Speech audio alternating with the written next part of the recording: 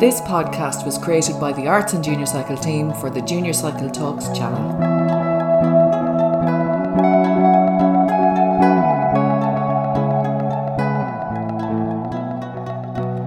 Hello and welcome to this podcast. I'm Anne Ryan, Arts Advisor with JCT. This week I talked to cartoonist Luke Healy. Originally from Dublin, Luke has been cartooning since he was a teenager. His second book, Americana, made it into The Guardian's 2019 list of best graphic novels and comics.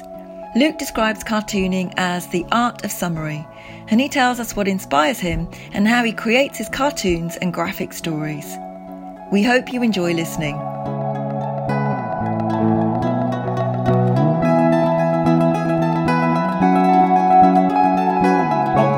Thanks for inviting me to do this. No, you're very welcome, and thank you very much for agreeing to do this. If you can just maybe tell us a little bit about yourself. And you started off doing journalism, I believe, at Dublin City University. You completed that degree and then you moved into cartooning. How did you do that? I picked journalism straight out of secondary school and sort of arrived in DCU and found out pretty quickly that it was not a very good fit for me. Didn't really like it, but I wasn't really sure what else I wanted to do. So I kept working through it for the first year, and sort of at the end of the first year, I had a moment where I was like, I'm not happy. Like, I really need to figure out what it is that I would rather be doing. And I looked at my life and thought, well, like, what is it that I actually enjoy spending time doing? And for about 2 years, I'd been making and posting comics online just as a hobby. And I decided, well, that's like my favorite thing to spend my time doing. I need to work out if there's a way to do that as a job. Right. And so I started searching up if there were university courses on that subject. And I found a master's program in America. And I really wanted to do it. But in order to apply, I needed to have an undergraduate degree. So I decided to finish through, to sort of like grit my teeth and finish through the journalism course. Although in retrospect, the stuff that I learned studying journalism has been very helpful in my career as like a writer, creative, but not a pure journalist myself. No. Okay. And you've never pursued that aspect of journalism, like working as a journalist, for instance, subsequently? So I had a job as a journalist for about 8 weeks. At wow. News Talk, and I was really terrible. I was really terrible at it. It just wasn't me, you know. I used to take all of the celebrity gossip stories off like a newswire and sort of rewrite them and post them up. So I was posting about like the Kardashians and stuff, and I just had no interest in that. Yeah. And I had already made up my mind that I wanted to be in cartooning. So that was just I did my work experience from DCU doing that, and then continued on for a little bit afterwards, and then just fully cut ties and run.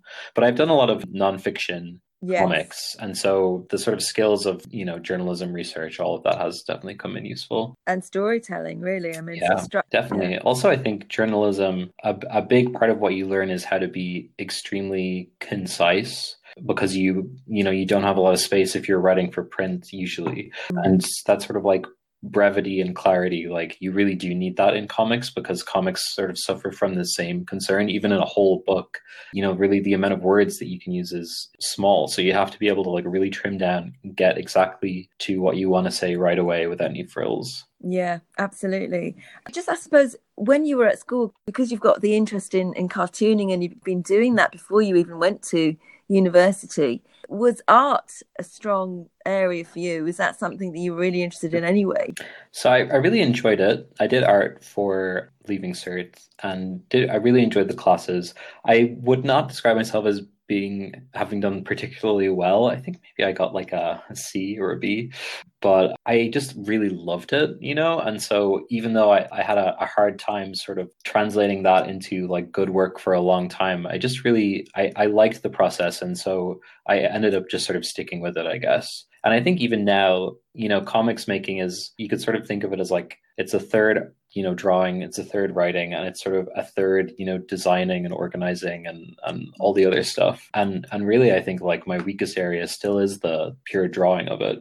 But I did like art a lot. I'm really glad that I took it. Yeah. Linking that on then to my next question, how would you describe yourself then? Are you a cartoonist? If somebody just asked me in casual conversation, I would say cartoonist. Sometimes it's better to use other terms depending on what sort of jobs you're applying for at that moment. You know, if you're trying to do standalone illustrations for magazines, newspapers, websites. Like, it's much more marketable to call yourself an illustrator. When you're approaching publishers to work on books, it's sometimes better to describe yourself as an author. But I think when it sort of comes down to it, a cartoonist is the most accurate, best term for what I do. And when you were young as well, you talked about doing cartoons and comics early on as a teenager. What comics did you read when you were younger?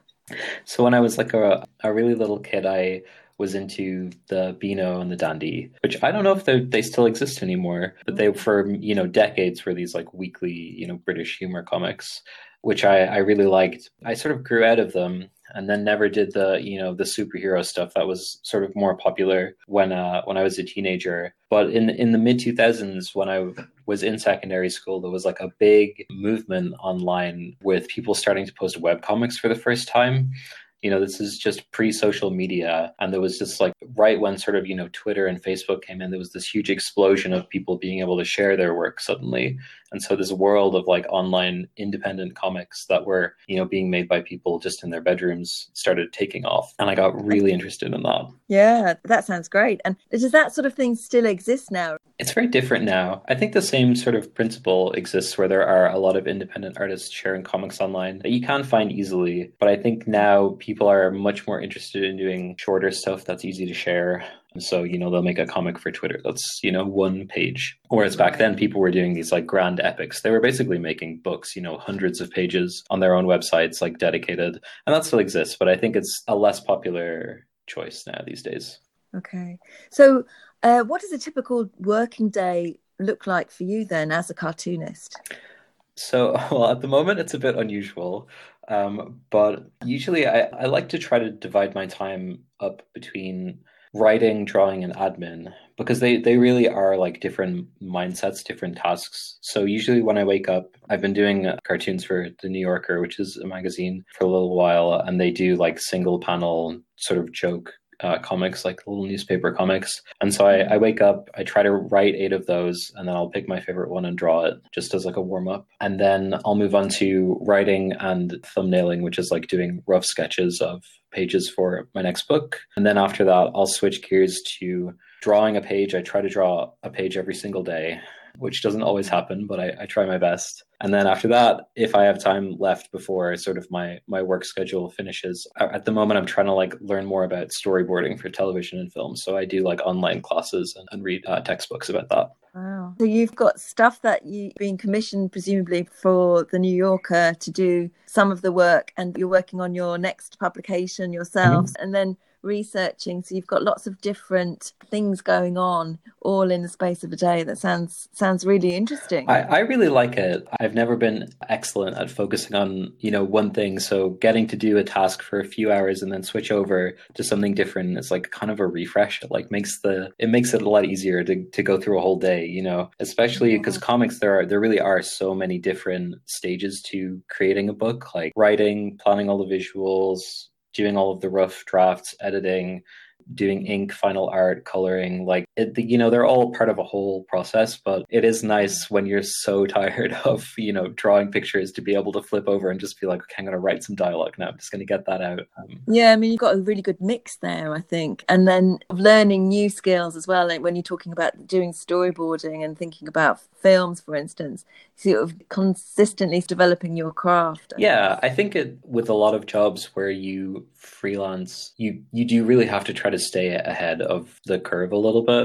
And it's just always good to be like updating your skills and looking for new sort of avenues, because you'll find that, at least I have found in my career, that, something will be good for a few years. Like I used to do a lot of coloring for other people's books. If they didn't have time, they would commission me to just go through and do all of the colors. But that sort of has dried up now. And so I've moved more onto doing these like magazine comics for places like The New Yorker. And eventually I'm sure that'll dry up too. And so having like a great arsenal of skills is useful, because it means you can transition into something else.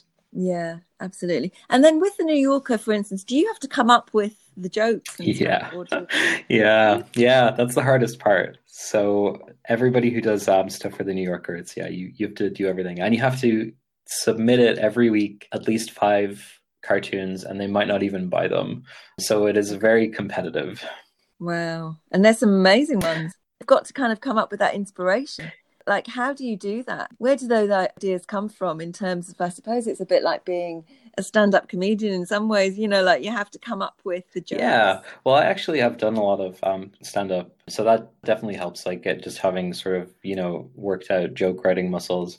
But I think that the thing that I like in my comics writing, or in especially if it's jokes, is I really like it to be true opinions that I have, like true thoughts. You find like what are the unusual things that you think, and then you like blow them out to sort of like a comedic version where they're like maybe the characters think them a lot more like intensely than you do, but it's like it's some strange ideas. I mean, a lot of people write comedy and funny comics by like trying to like observe the world and observe how it's absurd, but I think everybody's like a total weirdo, so looking inward is certainly one technique that helps me. Yeah. And you were saying that you've done a bit of stand-up comedy yourself. Yeah. I moved to London 3 years ago to do comedy, and I actually have been for the last year. I've been an improv comedy teacher here, which is the other part of my work. And then I've been doing a lot of stand-up too. I was going to go to the Edinburgh Fringe Festival this summer, but it just got cancelled.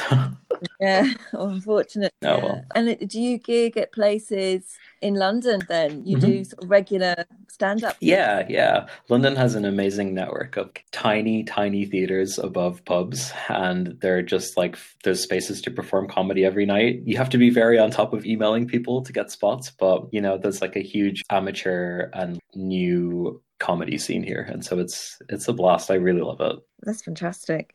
And going back to the cartooning, the book that you're working on at the moment, how do you capture your ideas during that process? Like, do you sketch? Do you take photographs? What do you do? So for me, it usually starts with words.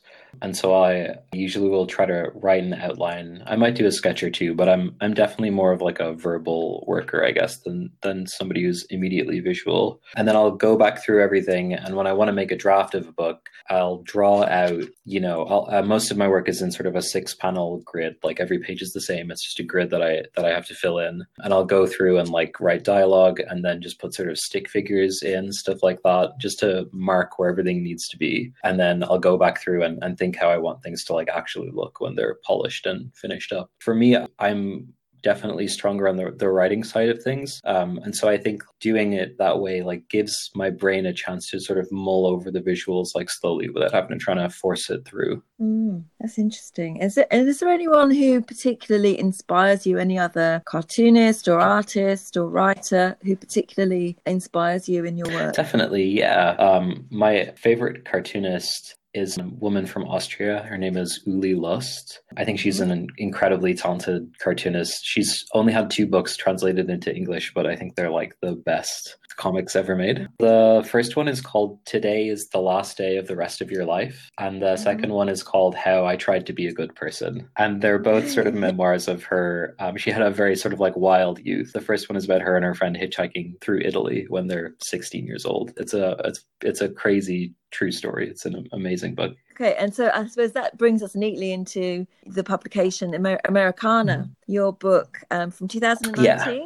So, which tells the story of your hiking journey across the Pacific Crest Trail in the United States. What inspired you to embark on that particular adventure? So I had, as you can probably tell by my speaking voice, because I grew up in Ireland, but I sound very American. Since I was a kid, I was really obsessed with the USA. Family went on a trip there when I was a kid, and I just like really got completely obsessed with it. And American television and films are obviously on all the time, and it's what you're exposed to as a kid. So I was really obsessed with it, and I actually went to school there. When I was talking about doing a cartooning degree, I did that in the United States, and I had really wanted to stay afterwards and work, and I tried super hard to get a visa and to get a job there, and things just weren't working out. And so right when I was about to leave and come back to Ireland, I read a book called Wild, which is by a woman named Cheryl Strayed. It's a great book. It's really brilliant. And in it, she writes about hiking on the Pacific Crest Trail. So I got back to Ireland, and it was all I could think about. It had become like a focus for this like lifelong obsession. And I also was freshly out of college. I didn't really know what I wanted to do. You finished your master's in America then in cartooning, and then then this is when you came back to Ireland, and you became obsessed then with the idea of going back to do this, the PCT, the Crest Trail. Yeah, it became sort of like a symbol of like, my last shot at being in America or whatever. And so I spent 2 years like prepping and saving. The trail is like a wilderness trail that runs the length of the country from Mexico to Canada along the west coast. And it's in very like rugged terrain. It's in like proper backcountry, like when you're out on the trail, you could be days away from a town. And so, I had never even gone camping before. And so I was like, well, I better, study up. So instead of like practicing camping, I just like read a bunch of books and like instructionals about it. But it worked out okay. So different for you to actually experience that. But I guess in terms of funding the trip, I mean, you obviously spent a lot of time preparing for it. In terms of funding it, I think you say in the book that you used, there was an advance for, was it, you secured some of the money from a book advance? Was that from an earlier Yeah, book, so that was from my first book, which I was working on that whole time. I started working on it right after I graduated school. It's called How to Survive in the North. And it's like a nonfiction book about Arctic castaways in the early 20th century. It's a really interesting story, actually. I decided I really wanted to do something about this true story of this woman called Ada Blackjack, who was sort of shipwrecked on an Arctic island. And in my research for that, which I had just read that story online somewhere, and in my research for it, I discovered that all of the sort of original source documents about that expedition, everything that was kept, was in a library about 10 minutes drive away from the like tiny town I lived in America by complete coincidence. So I went to this library, this special collections library, and I got to read like her diary that she kept, like 100-year-old diary that was, falling apart in my hands. Yeah, it was amazing. It was a really cool experience.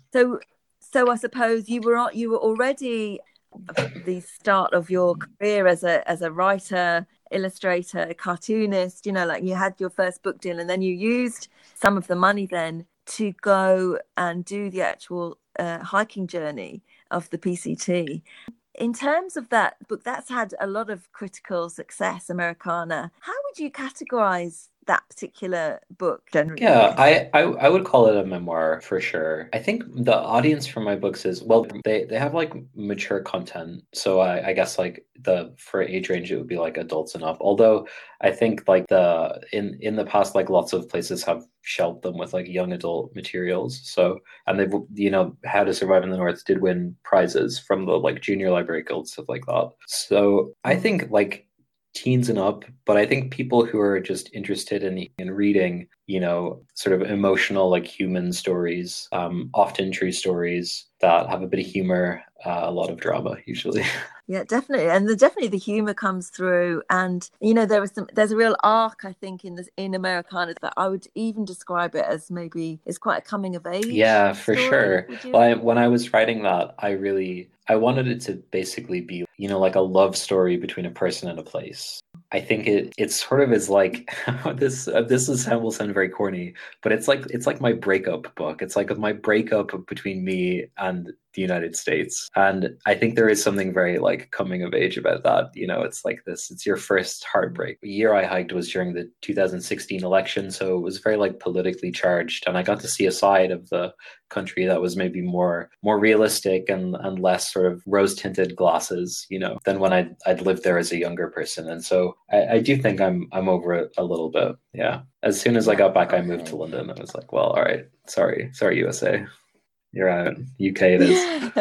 And what I was going to ask you as well as critic, I think it's probably from the Washington Post, I think, you've been described as a master of stitching together narrative threads. And I think that in Americana, the illustrations, they're all very much about the present, about the hiking journey, while the written sections, go back to the past, how it's, how your past experiences have led you to go on the journey. Was that difficult to decide on that kind of structure? I mean, it works really, really very well and it's really seamless, but was that difficult, or is that very much part of your process? It's definitely something that I try to do, sort of play with time in all my work. I think because in comics, because comics are you can read them so quickly. You can sit down really and read a 300-page book in a few hours if you wanted to. And so I think that often there is a problem that I have with comics is they kind of feel quite small and sort of enclosed. And I think using sort of playing with perspective and time and like showing somebody here and showing them there and then allowing them to understand the relationship between these different moments and happenings is, I think it makes work feel a lot more expansive and full, and it makes it feel more like like a novel. Like you're sitting down to like read a story. You're like digging in. There's like substance and meat. And I think sometimes when it's just consecutive scenes that are all they all take place like in order, you see them through, it can feel sort of brief in a way that I don't like. So I usually do try to come in with like a decided structure. And I knew that the two things I wanted to talk about in Americana were my past relationship with America and the hike. And so dividing those up into like distinct sections was, and then sort of like intercutting them was the solution to that. But in my other book, in How to Survive in the North, for example, like that takes place over 3 different time periods and they're all intercut as well. And so I think this sort of switching between perspectives, it just gives a sense of like fullness to the work that I really like. Yeah, I think that works really well. I suppose what is easier then for you? Is it easier to do the writing or the illustrations? I mean, there's fair bits of like really well written prose there in your. So like, what's easier for you? It's all part of the same process, Like I really try to look at making a book as like a single task if I can. When I'm writing, like I would never sit down and write like a script per se. I might write like a very basic outline, but once it comes to planning out the substance of what the book is going to be, I will do that with like rough pictures and the dialogue at the same time. Like it all has to be together. Even the prose sections in Americana, like I wrote them out into a grid as though they were going to fit on a comics page, and then just afterwards like slotted them back together as to be one piece. That's interesting. Yeah, I didn't think. I think like a big skill that often is sort of underdeveloped in new cartoonists is this like sense of rhythm and pacing. That is like, it's very difficult to teach somebody. They just have to make a lot of pages to understand how to like pace something out. But the best tool, in my opinion, for understanding how stuff will feel when you read it is to just draw it into a grid as though it's the layout of the final page. Okay. And would you say that your previous experience doing journalism has helped you, I suppose, in terms definitely. of writing? Comics, it's sort of like a thing that people say is like comics is the art of summary. When you draw a cartoon version of a person, you're drawing the most like stripped back symbolic version of them, really. And it's the same way with the writing. When we read a page of comics, your brain, it reads the pictures and the words at the same time. It's not like you switch, you don't read the words, then look to the picture. You sort of take it in at the same time. And so everything has to be paired back, which is why if you had an actor stand on a stage and read dialogue from a comic, it would sound like insane, like because nobody talks in these like little chunky sentences. But if you took the script from a play and you transferred it into panels in a comic, it would just look like an enormous amount of text and it would really overwhelm everything. So it is, it's something. It's a real art, isn't it, to be able to do it's definitely its own medium. Like I said, I've been trying to learn storyboarding, which feels like it should be the same process. It's just sequential images with dialogue, but it's so distinct. Just the fact of like one thing will be on a screen in motion versus one thing will be still on a page. Like it's just, you've really got to learn a whole new set of rules. So yeah, comics is definitely its own art. Yeah, absolutely. And I suppose thinking about writing, your own sort of background there, and what kind of books do you read? Do you read novels? Do you read travel memoir? Well, it's fun. It's funny. I just did like the Marie Kondo like art of tidying up thing, and her whole thing is you can only keep the things that like truly bring you joy. And I went through my bookshelves and got rid of like almost all of my books, but the things that were left were almost all memoirs and travel writing, and it was lots of comics and lots of prose. And so I do think that just is something that has captured my imagination for a long time. Yeah, absolutely. I think it sounds very much so. Just going back to the hike then from Americana, did you keep a journal during the actual trip? Did you write a daily journal? How did you capture the ideas and your reflections, I suppose, during the actual hike? Well, your I book? wanted to, and I kept it for one day, and then stopped because I was so, when you're hiking. So I did what's called a through hike, which is when you try to do the whole trail in one season. So you really have to keep up a pretty fast pace the whole time. And so I was just like so exhausted every day that as soon as I stopped walking, I just like went immediately to sleep. Barely had the energy to set up a tent. So the journal went out the window pretty quick. I also didn't want to keep carrying it, so I like tossed it in a bin at the first possible moment. But for me, when I'd finished and I'd come home and I'd sat down, I decided I wanted to write about it. And I thought back, everything in this instance was just so sort of like visceral and memorable because it was so unlike any other time in my life, and right afterwards I could have told you the mile marker of every single place that I'd slept for all 150 nights. It just was very memorable. Wow. Also, I think memory is imperfect, but when I'm writing, like when somebody reads it, I want them to understand how it felt to be there, and not necessarily the like precise facts of being there.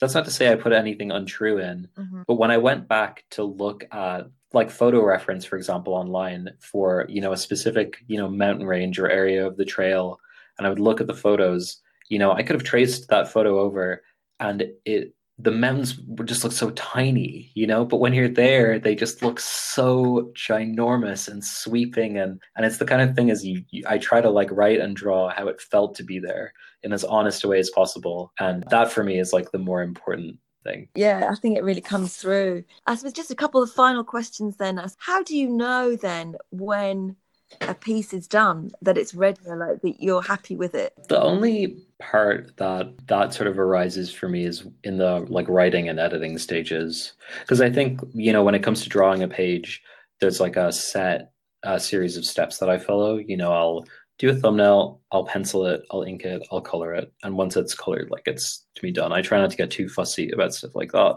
But in terms of sitting down and writing the book, and how many edits can you do, how many passes to like tighten things up and get it really perfect, this is such a cop out, but it's kind of just intuitive. Like you just sort of feel it, or I do anyway. I feel like you get to a point where it's good enough and you're tired enough of looking at it that you're willing to like compromise and just be like, okay, this is it, this is done, Okay. And then you were talking about, the way you've divided up your day and you've got different projects that you're working on. What's the next book going to be about? So I'm writing a book called The Con Artists, and it's about these two guys, and one of them, so they're like best friends, and one of them has an accident, and he is sort of he breaks his leg and he's like confined to his house. So the other friend has to take care of him, and when he does that, he starts to discover that this other guy is actually running a lot of like schemes and scams to like earn his money. And it's inspired by true events, but it's a little more fictionalized. It's always satisfying to work on something new, and it's the same thing where it's still in pretty early stages, so it's in like very rough shape, but I can sort of see in my mind's eye what it could be like when it's done. So I feel confident it'll be a good one. And is that set in America? It's set in London, or is it? Yeah. Okay, so you've definitely That's moved. it. Yeah, moved I'm done. That sounds great. I suppose just to finish off the interview then, thinking about kind of work that you're into, like cartooning, graphic illustrations, writing, what kind of advice might you give somebody at school now maybe who's thinking about well, I think that the sort of age-old wisdom of practice makes perfect is the most important thing for any skill, I guess, but you can help yourself a lot by making things often and finishing them, short things. Don't get too ambitious. Make a 5-page comic, photocopy it, give it to your friends, stuff like that. In terms of making, maybe college choices or career choices, I think studying something that is adjacent to cartooning could be a really good idea, because there's not a lot of like courses for it really available. So something like animation or literature writing or illustration, I think would be really good choices, because they would set you up with like maybe a more clear career path, and then you can work on comic stuff on the side. And just make a lot of stuff, share it online, pitch it, and just make it, then tell everybody, I guess, is the the true kernel of advice. Just make a lot of stuff, show it to as many people as you can. Great. Thank you so much for giving us your time today, Luke. We really appreciate it, and we hope to keep in touch, and it'll be great to follow up. Thank you. Thanks for having me. Thank you so much, Luke.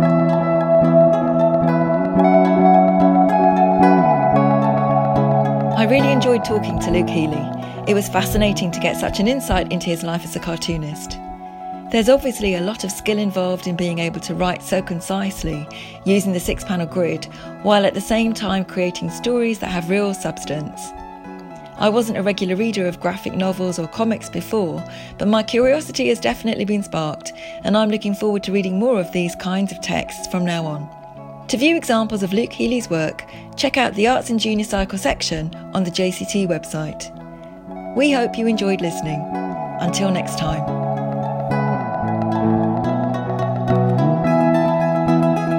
Thank you for listening to this podcast, which was created by the Arts and Junior Cycle team for Junior Cycle Talks podcast channel.